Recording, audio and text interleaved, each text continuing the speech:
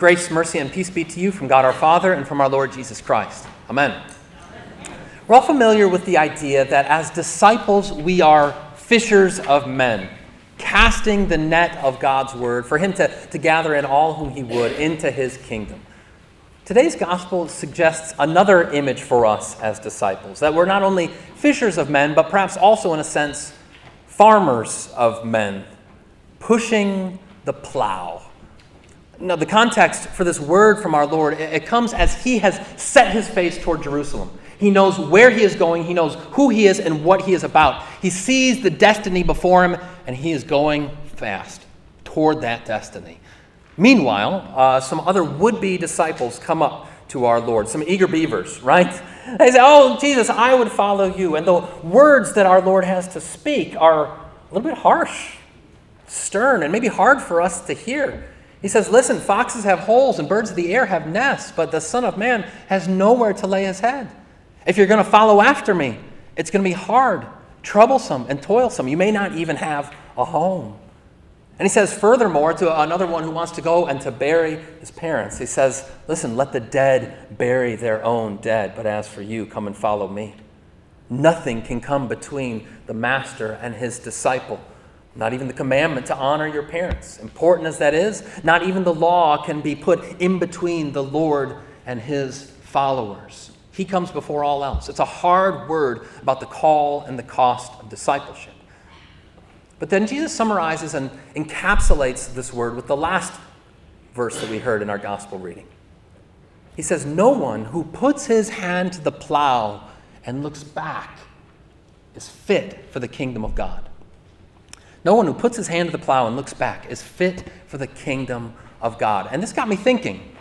It got me thinking about how Jesus uses all sorts of different metaphors in order to illuminate our relationship with him. He talks about, as we say, being fishers of men and what that looks like, and how also we as the church, we are the light of the world, and as believers, you are the salt of the earth. And each of those different metaphors illuminates and elucidates different aspects of our discipleship and of our following after our Savior. But then I got to thinking, we don't often talk about how as disciples we are also farmers of men, that we are plowing in faith.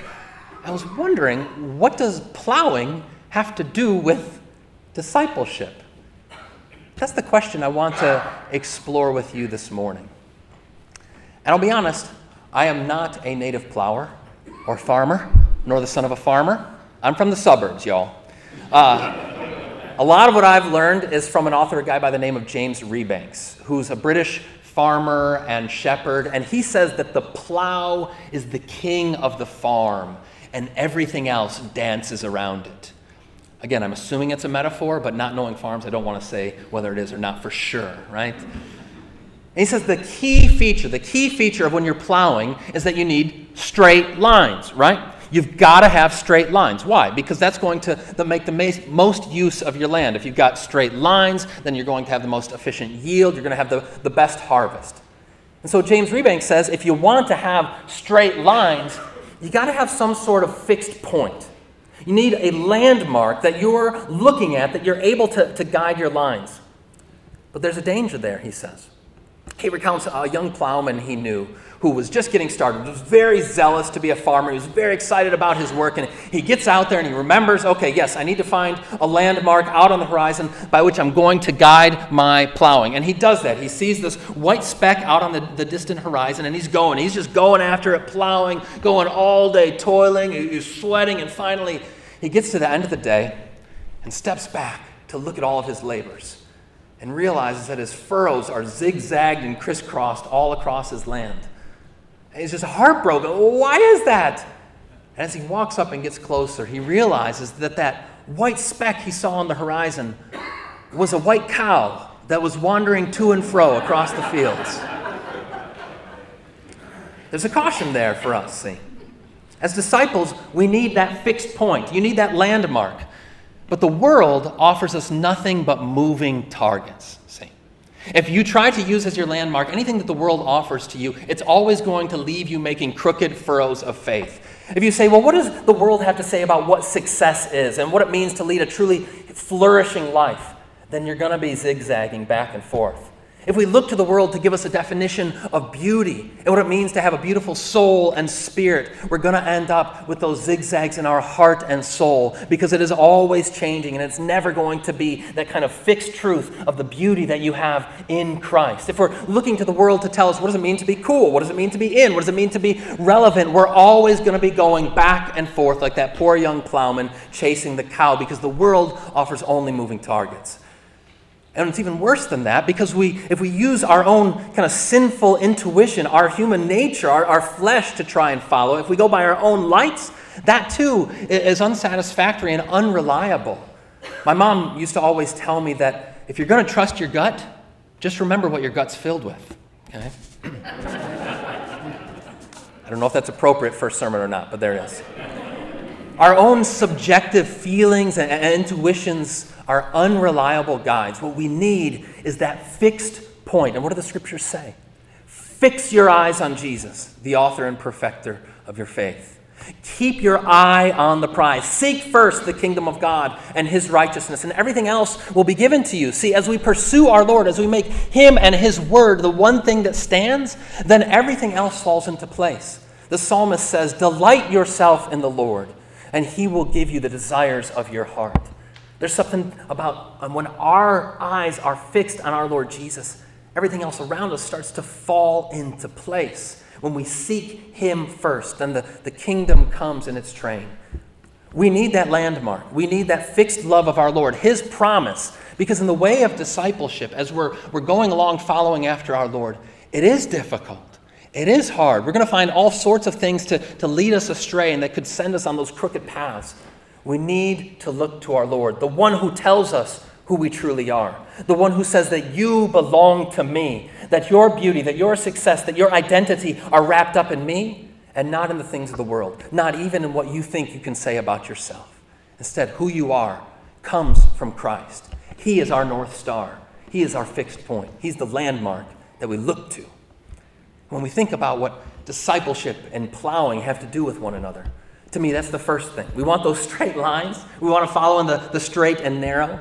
And so we need that landmark of our Lord and his love. But as we think about the difficulties and the challenges of the way of faith, that brings up a second point of connection between plowing and following after Jesus. And that is that plowing is long, hard, tedious labor.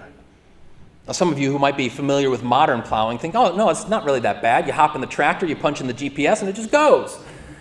Turns out they didn't have it this way in Jesus' day. I don't know. It's crazy.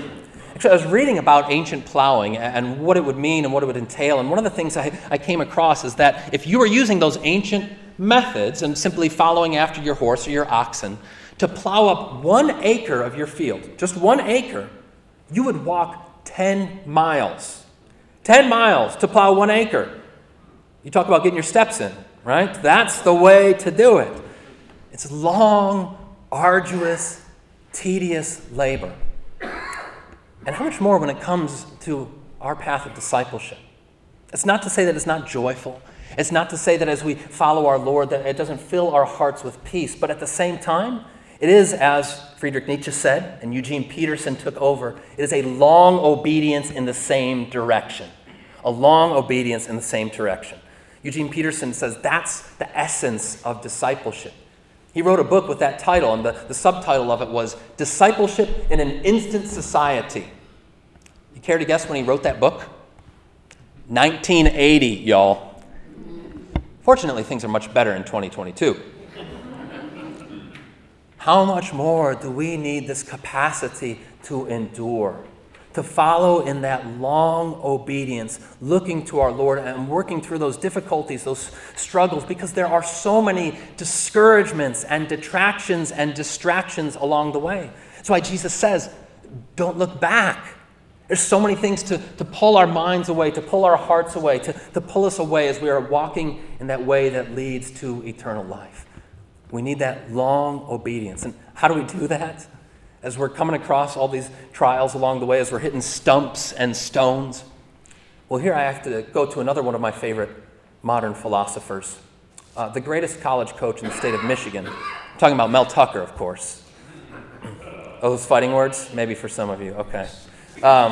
In any case, Mel Tucker, the coach of Michigan State, he loves a good catchphrase. He loves to have these cultural catchphrases for his team, and one that he's been using a lot lately is he says, we need to keep chopping, like you're chopping wood, right? It takes what it takes. You just got to keep going after it. And similarly, we might say that in this long obedience, we just got to keep plowing. We just keep after it. When we come across the stones and the stumps, when we hit those roots along the way, we keep plowing, following after our Lord Jesus. And the Scripture gives us this promise that in due season we will reap if we do not lose heart. See, plowing is fundamentally an act of hope. And that's the third point of connection I want to make between plowing and discipleship. First of all, that you need that fixed point. You need that landmark looking to our Lord. Secondly, that it is long, hard, steady labor. And thirdly, that plowing, as with discipleship, is fundamentally an act of hope. This was vividly illustrated in an episode of the show The Chosen, which some of you guys have heard me mention before. The Chosen is this powerful cinematic depiction of our Lord's life and ministry, especially along with the disciples. And it's based in the Scriptures. It uses some holy conjecture, I like to call it, along the way. But there's one episode in my mind especially, which is based on the gospel reading that we heard today. And it starts out, we find a couple of the disciples, James and John, and what are they doing? They're plowing a field. Jesus had told them, guys, I want you to plow this field. Doesn't tell them why, doesn't tell them whose field it is, but when Jesus tells you to plow a field, you plow a field, right? So they're plowing this field, and as they're plowing, they are complaining, they are lamenting, they're talking about all the things that they would rather. They would rather clean out the stables after a long weekend. They would rather mend all the holes in the sails of their boats. They would even rather wrestle a swordfish. And the other disciple says, you know a swordfish has a sword on its face, right? Even so, I would rather wrestle a swordfish. Then what? Then plow that field? No, they say. Then be caught dead with any Samaritans. See, they were in Samaritan country. And that, they would never want to have anything to do with those ancient enemies of God's people. Well, as the episode unfolds, we find out that these disciples were unwittingly tilling up, plowing a Samaritan's field. And when they find this out, they're livid. They're frustrated with the Lord Jesus. They say, Lord, how could you? Don't you know these are our rivals? These are our opponents. These are the ones who hate us. How could we possibly do something for them? What are you trying to teach us? Jesus says, that's a good question. What do you think I was trying to teach you with this? And they say, I don't know, to help. He says, is that it? Just to be helpful? Or to be better farmers? No. He says this. It was to show you that what we're doing here is to last generations. It's sowing seeds that will have a lasting impact for lifetimes. It's sowing seeds that will have a lasting impact for lifetimes. Even among these hated Samaritans, God is reaping a harvest among them. Don't you see, brothers and sisters, that when you are going out and following in the footsteps of our Lord Jesus, following in those furrows of faith, it is an act of hope as we are plowing and going in that long, hard labor, not knowing where we are going, but trusting that He goes before us. To repeat that wonderful prayer that we prayed earlier in the service. It says, Lord, you've called your servants to ventures of which we cannot see the ending, by paths as yet untrodden, through perils unknown. So give us faith to go out with good courage, not knowing where we go, but only that your hand is leading us and your love supporting us. We're following in the way of faith as an act of hope, plowing after our Lord Jesus. And up here in northern Michigan, we should get that, right? We're farming people. We have orchards of cherry trees around here. And some of you know this. How long does it take for a cherry tree to start bearing fruit? Like 5, 7, even 10 years to start getting fruit from the cherry tree. That's why it lifts my heart every time I see one of our local farmers planting new trees. Like, what an act of hope, not even knowing if you're going to see the fruits of your labors. So also for us, as we follow in the way that leads to eternal life, as we plow after our Lord Jesus, we do so in the prospect of a future fruitfulness that we do not know whether or not we will ever see it. Now, this past week, we had what I think is both an example and a challenge to us on this score. And of course, I'm talking about the Supreme Court overturning the Roe versus Wade verdict. And for many of us, this is an opportunity of thanksgiving, not for us to spike, to go on a victory lap and be like the disciples and say, "Ha ha, Lord, now can you bring down fire on all of our opponents?" No, it's an opportunity for humble thanksgiving to the Lord for reversing what we believe was something that was unjust, a moral stain on our society, even as slavery was before. But that also brings up for us what I think is the challenge, see. We can be thankful to God that through all of that hard labor of 5 decades of prayers and struggle and toil, that now it is bearing fruit in this way. But it's also a challenge, see. Because for us as believers, for us as the church, it's a chance for us even more to step up and to be the church. There's many who say, "Oh, wait, so all you Christians, you just wanted this overturned. You just wanted this freedom taken away. And now for all the women who are going to have babies that they had unplanned for, now you're just going to say, too bad for you." Far be it from us as the body of Christ to shrink back in this moment. Instead, it's an opportunity to keep plowing after our Lord Jesus, even more so, to show love and compassion to those who are in need, to continue supporting those wonderful ministries that have been plowing all these years, like our crisis pregnancy centers, to come alongside them, to support them, and even, yes, to provide opportunities for fostering children, even for adoption. What a chance for us as the people of God in our discipleship to plow after our living Lord. Amen? Listen, to do so in this way that leads to eternal life, it's going to be hard and difficult and trying. You're going to have days where you feel less like the plowman, less like the farmer pushing the plow, and more like the oxen that have the yoke over your necks, and that you feel weary and heavy laden as you are seeking to follow our Lord. And so his invitation to you and me is to come, all you who are weary and heavy laden, and I will give you rest. Take my yoke upon you and learn from me, and I will give you rest for your souls. For my yoke is easy, Jesus says, and my burden is light. See, he's the Lord who has gone before you and me, who took that yoke of the crossbeam on his shoulders. He's the one who was plowed under, breaking the ground for you and me, going down into the dirt like a seed that was sown in death, but now is risen and bears fruit eternally.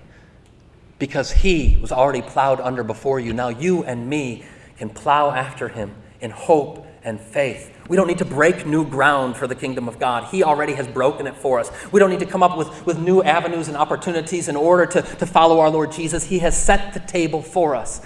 His summons and call is for us as it was for those first disciples. Follow me. Follow me.